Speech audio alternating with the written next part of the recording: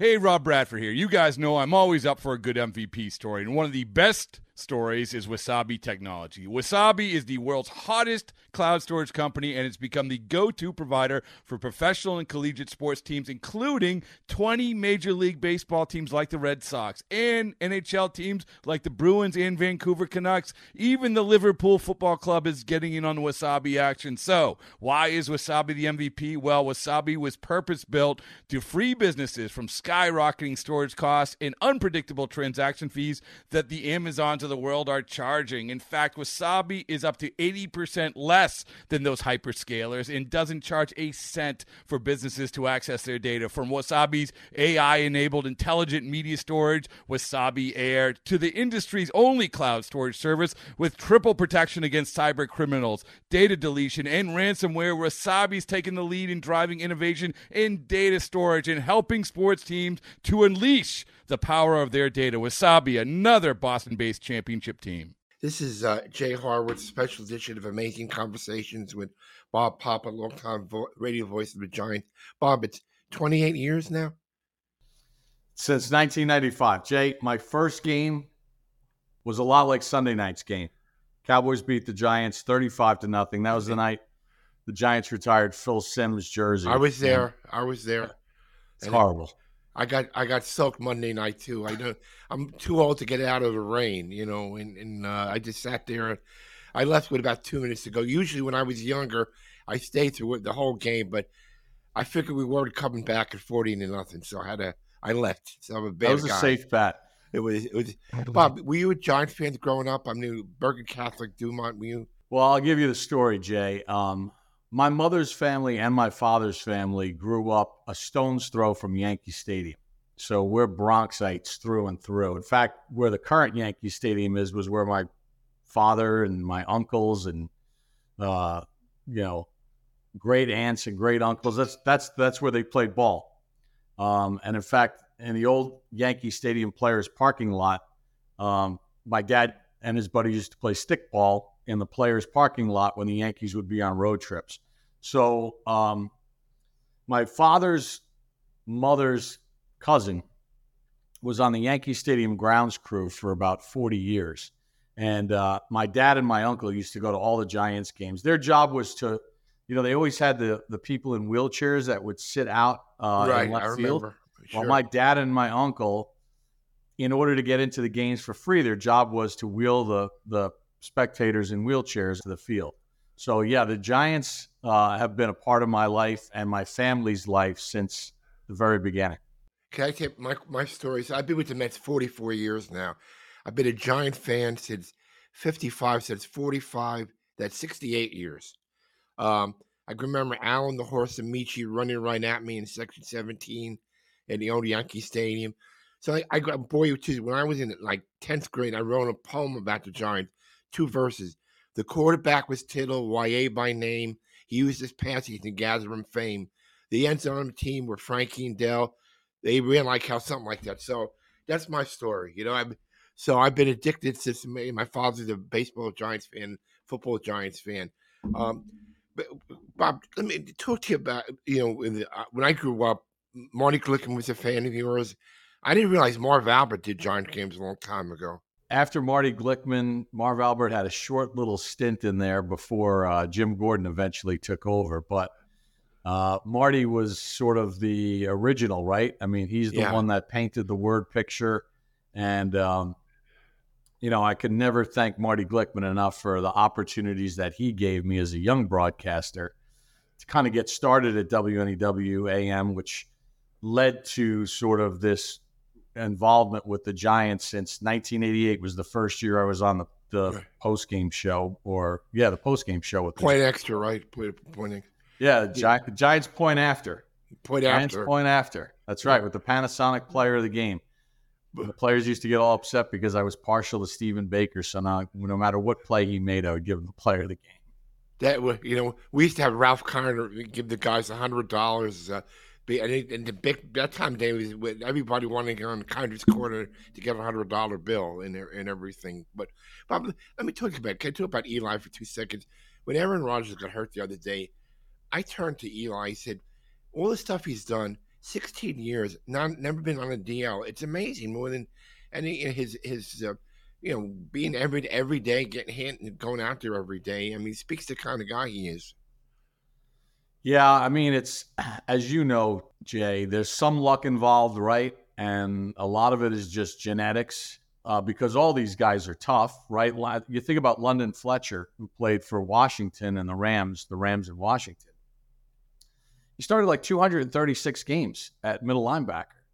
And I think he started every game his last 13 years in the league, and then you see guys get hurt. But circling back to the Giants' perspective, Eli's one of those guys that, people realize once they're gone what they don't have anymore. And it's not as if he was healthy for all those years. He played through a lot of injuries. I mean, high ankle sprains and a lot of other things, but he had a toughness and he had an ability about him to stay healthy and knew how to take a hit. And I mean, yeah, you see Aaron Rodgers go down. We've seen Daniel Jones go down. Heck, I mean, we saw Phil Simms go down a lot early in his career. What Eli was able to do is nothing short of remarkable. I've been since the ticket a long time. They used to bill Phil Simms. We want Bruner, the whole bit. I remember that. When I look at Eli, to me, he's like my David Wright. He was always there, accountable, level-headed in the media section. After the games, he just get back in the car, listen to you on the radio. But in that win or lose, he was the same. Never was on page 6. I mean, and he got the charity side of it too. You think it's a bad equation, David? Right? I don't know how much you followed the Mets and all, but to me, he's Eli and David Wright are really the same kind of people. Yeah, well, David, I mean, in the limited times that I've been around David Wright, I think your analogy is pretty perfect there. I mean, stand up, community, face of the franchise, a guy that throws nobody under the bus, and what you want to lead your organization, and somebody that always takes it on himself. I made the joke one time to Eli. I said, "Man, you and Derek Jeter must come from the same cloth." Yeah, that's another good comparison. I mean, you guys are the best at doing your pressers, your press briefings, your post-game press conferences, and giving the media more than enough to write down and more than enough sound bites for Bruce Beck or whomever without ever really saying anything. Perfect. That's a great analogy. Right? You don't want the guy sitting there. Hey, Jay, when I was a young person starting out, when I was at Fordham at Sports Phone, and they had that audio service in the early 80s or mid 80s, I covered a lot of your teams. I was in those Mets locker rooms. I love baseball, so I would take as many Yankees and Mets games as they would let me have and get that post-game audio. And it's a lot. Those guys sitting with their back to the media and swiping the mic, get that out of my face and all that. That's how Harry Rose started. Same way. Harry Rose did this. Are you surprised, Bob, at the conglomerate Eli's become? I mean, he's not. You turn on the channels, he's there in every commercial.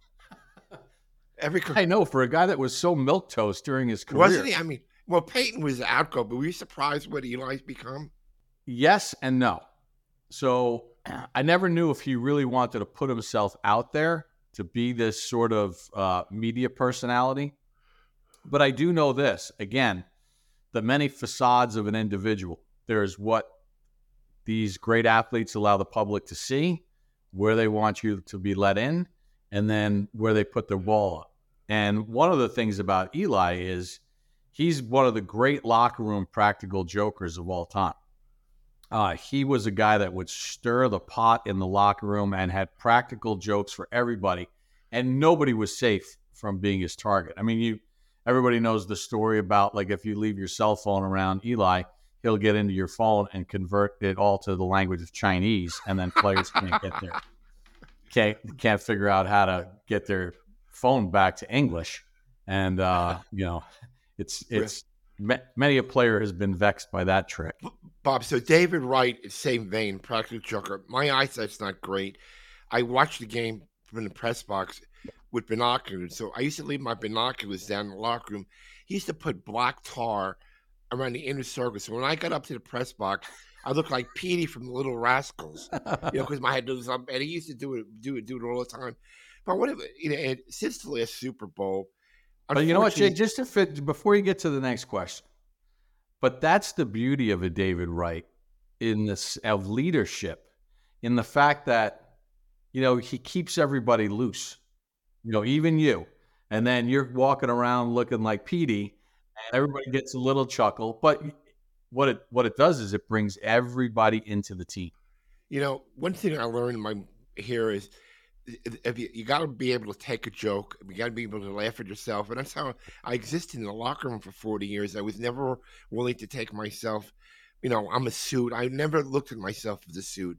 That's how I got along with everybody. But what I want to ask you, since the last Super Bowl, there's been more losing than winning, unfortunately. Like when we started SNY, our ownership wanted our announcers, Gary, Keith, and Ron, to not be homers. And I know, listening to you and Carl, you have the leeway when things are bad to tell it like it's bad, right? Like the fans are not stupid. Is there any comparison at all between, what our guys do and you and Carl's approaches? Well, yeah, I mean the Gary, Keith, and Ron booth is as good as it gets as far Right. as being honest and serving the fan. So I'll give you a story. So you mentioned the Giants point after.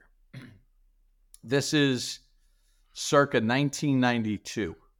So I'm doing the post-game show. I also did the show from Gallagher's because WNEW had parted ways with the great John Kennelly, which was a bad decision, but that's what happened. So I'm doing the post-game show. Ray Hanley's the head coach.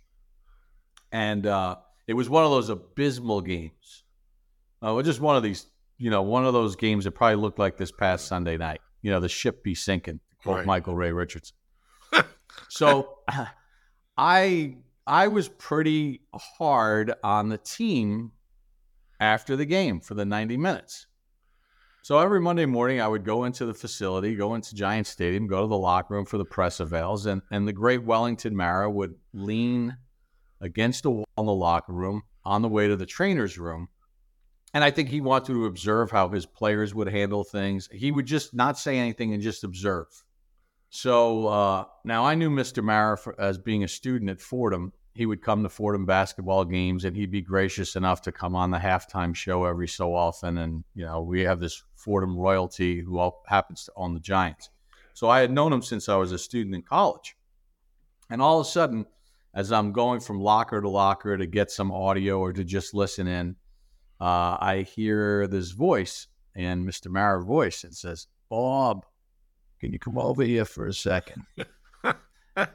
I'm like, oh, now, Jay, I'm 27 years old at this point, and I'm working with the team for the flagship station. I'm a little nervous. No kidding, seriously.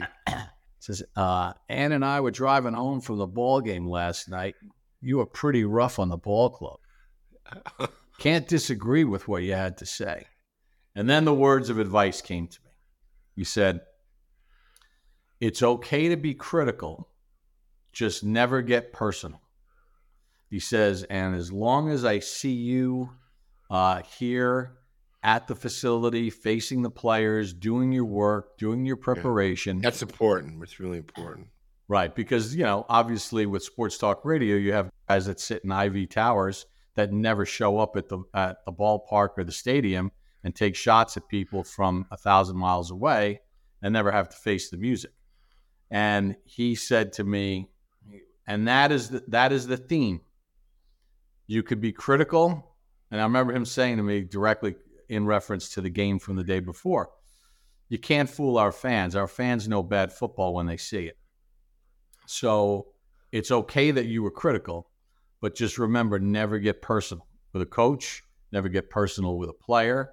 You can be critical of the performance. We don't want to lie to our fan base because we have a knowledgeable fan base, but never get personal. That's great. So you never get personal.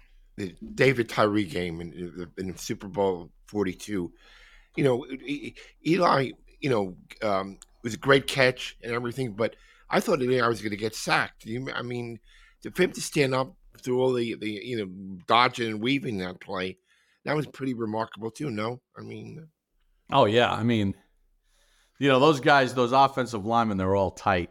They remain close till this day. And they all like to point fingers at each other, like, look at this one. It didn't block anybody on this play, and this one. And meanwhile, Eli's getting pulled and spun around and everything else. And it was incredible because, as you well know, in Super Bowls or World Series, a stadium has to accommodate many more than they would on a normal game day. So the visiting home and visiting radio, Patriots radio, Giants radio, we were tucked in the corner. So I think I was probably halfway into the end zone. So I'm looking at all of that happen from behind. I'm not at midfield where I can see everything. I'm calling it from sort of behind. And I see Eli getting spun around, and I'm like, I can't believe he got out of it. And, Tyree was open originally. And in my brain, I had a little bit of a brain fart. That's why, like, some people give me a hard time when I say wide open Tyree. Well, he wasn't wide open when he threw it, but he was wide open before he got spun around the first time. And Eli was looking for that. And Kevin Gilbride even said it years after we did a TV segment for, Giants in-house production with Gilbride. And he's like, yeah, man, had we blocked it, Tyree was wide open. No one covered him. Yeah, nobody even mentioned that before, but one of my favorite games is the Packer game that year when Tides missed a kick in overtime, and we kick was 47 yards, right, in that game. How cold was it that day for you? Coldest I've ever experienced in my life. I remember driving, the team stay in Appleton, which is like a 45-minute drive to Green Bay. And I remember just looking outside and getting off the bus. And that was the dawn of team internet, where teams were starting to do their own TV. So they had Carl Banks and I doing live hits on Giants.com from the locker room, outside the locker room when the team arrived, out on the field for pregame warms. I mean, I am so layered up because it's with the wind chill, it's like 21 below. So the players come out, they go back in, nobody's even warming up. I get up to the press box. Now, I believe when you do a football game, the windows have to be open in the booth. They must be open. And some guys will have closed windows. For me, it has to be wide open. I need to feel the crowd. I need to hear it. I need to feel it. I need to feel the vibe of the stadium. And so I get up to the press box, and now I start to take off my 48 layers because I've been on the field for about an hour doing these hits for Giants.com. And I go to get myself a cup of Bigelow tea. And I go to the press box. I get hot water. I put the tea bag in. I bring the tea. I put it on the ledge. And then I realized I had forgotten something in the main press box area. So I was like, I got to go get this.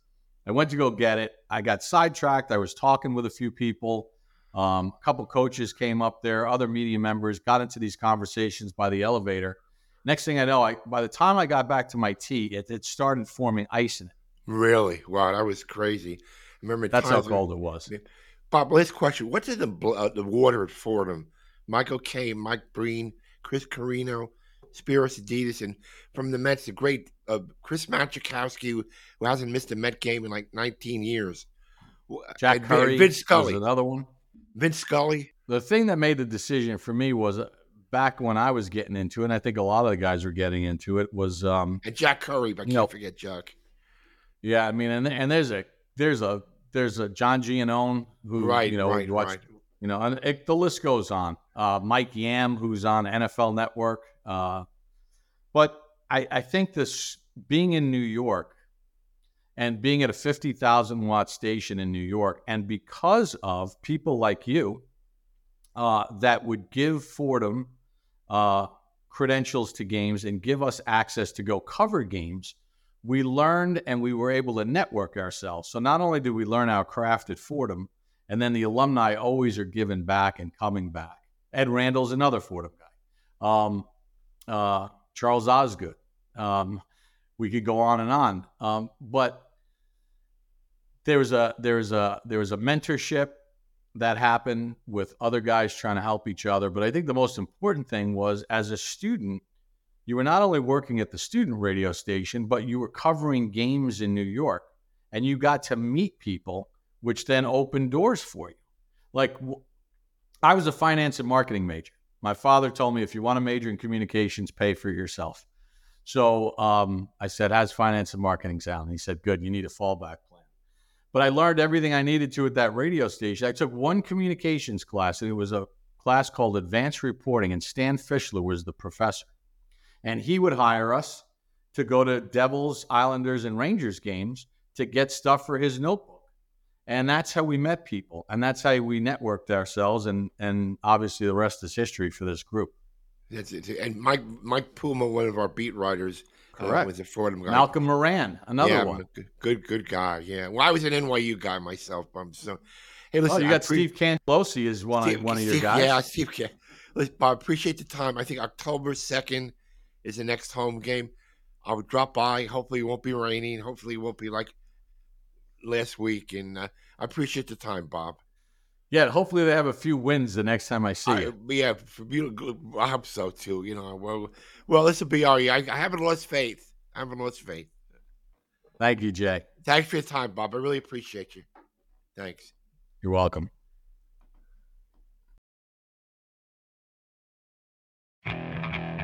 Okay, picture this. It's Friday afternoon when a thought hits you. I can waste another weekend doing the same old whatever, or I can conquer it. I can hop into my all-new Hyundai Santa Fe and hit the road. Any road. The steeper, the better. Because my all-new Santa Fe is available with H-Track all-wheel drive, so I can hit the trail without a worry in the world. Heck, with 3 rows and best-in-class rear cargo space, I can pack the whole family in with all our gear.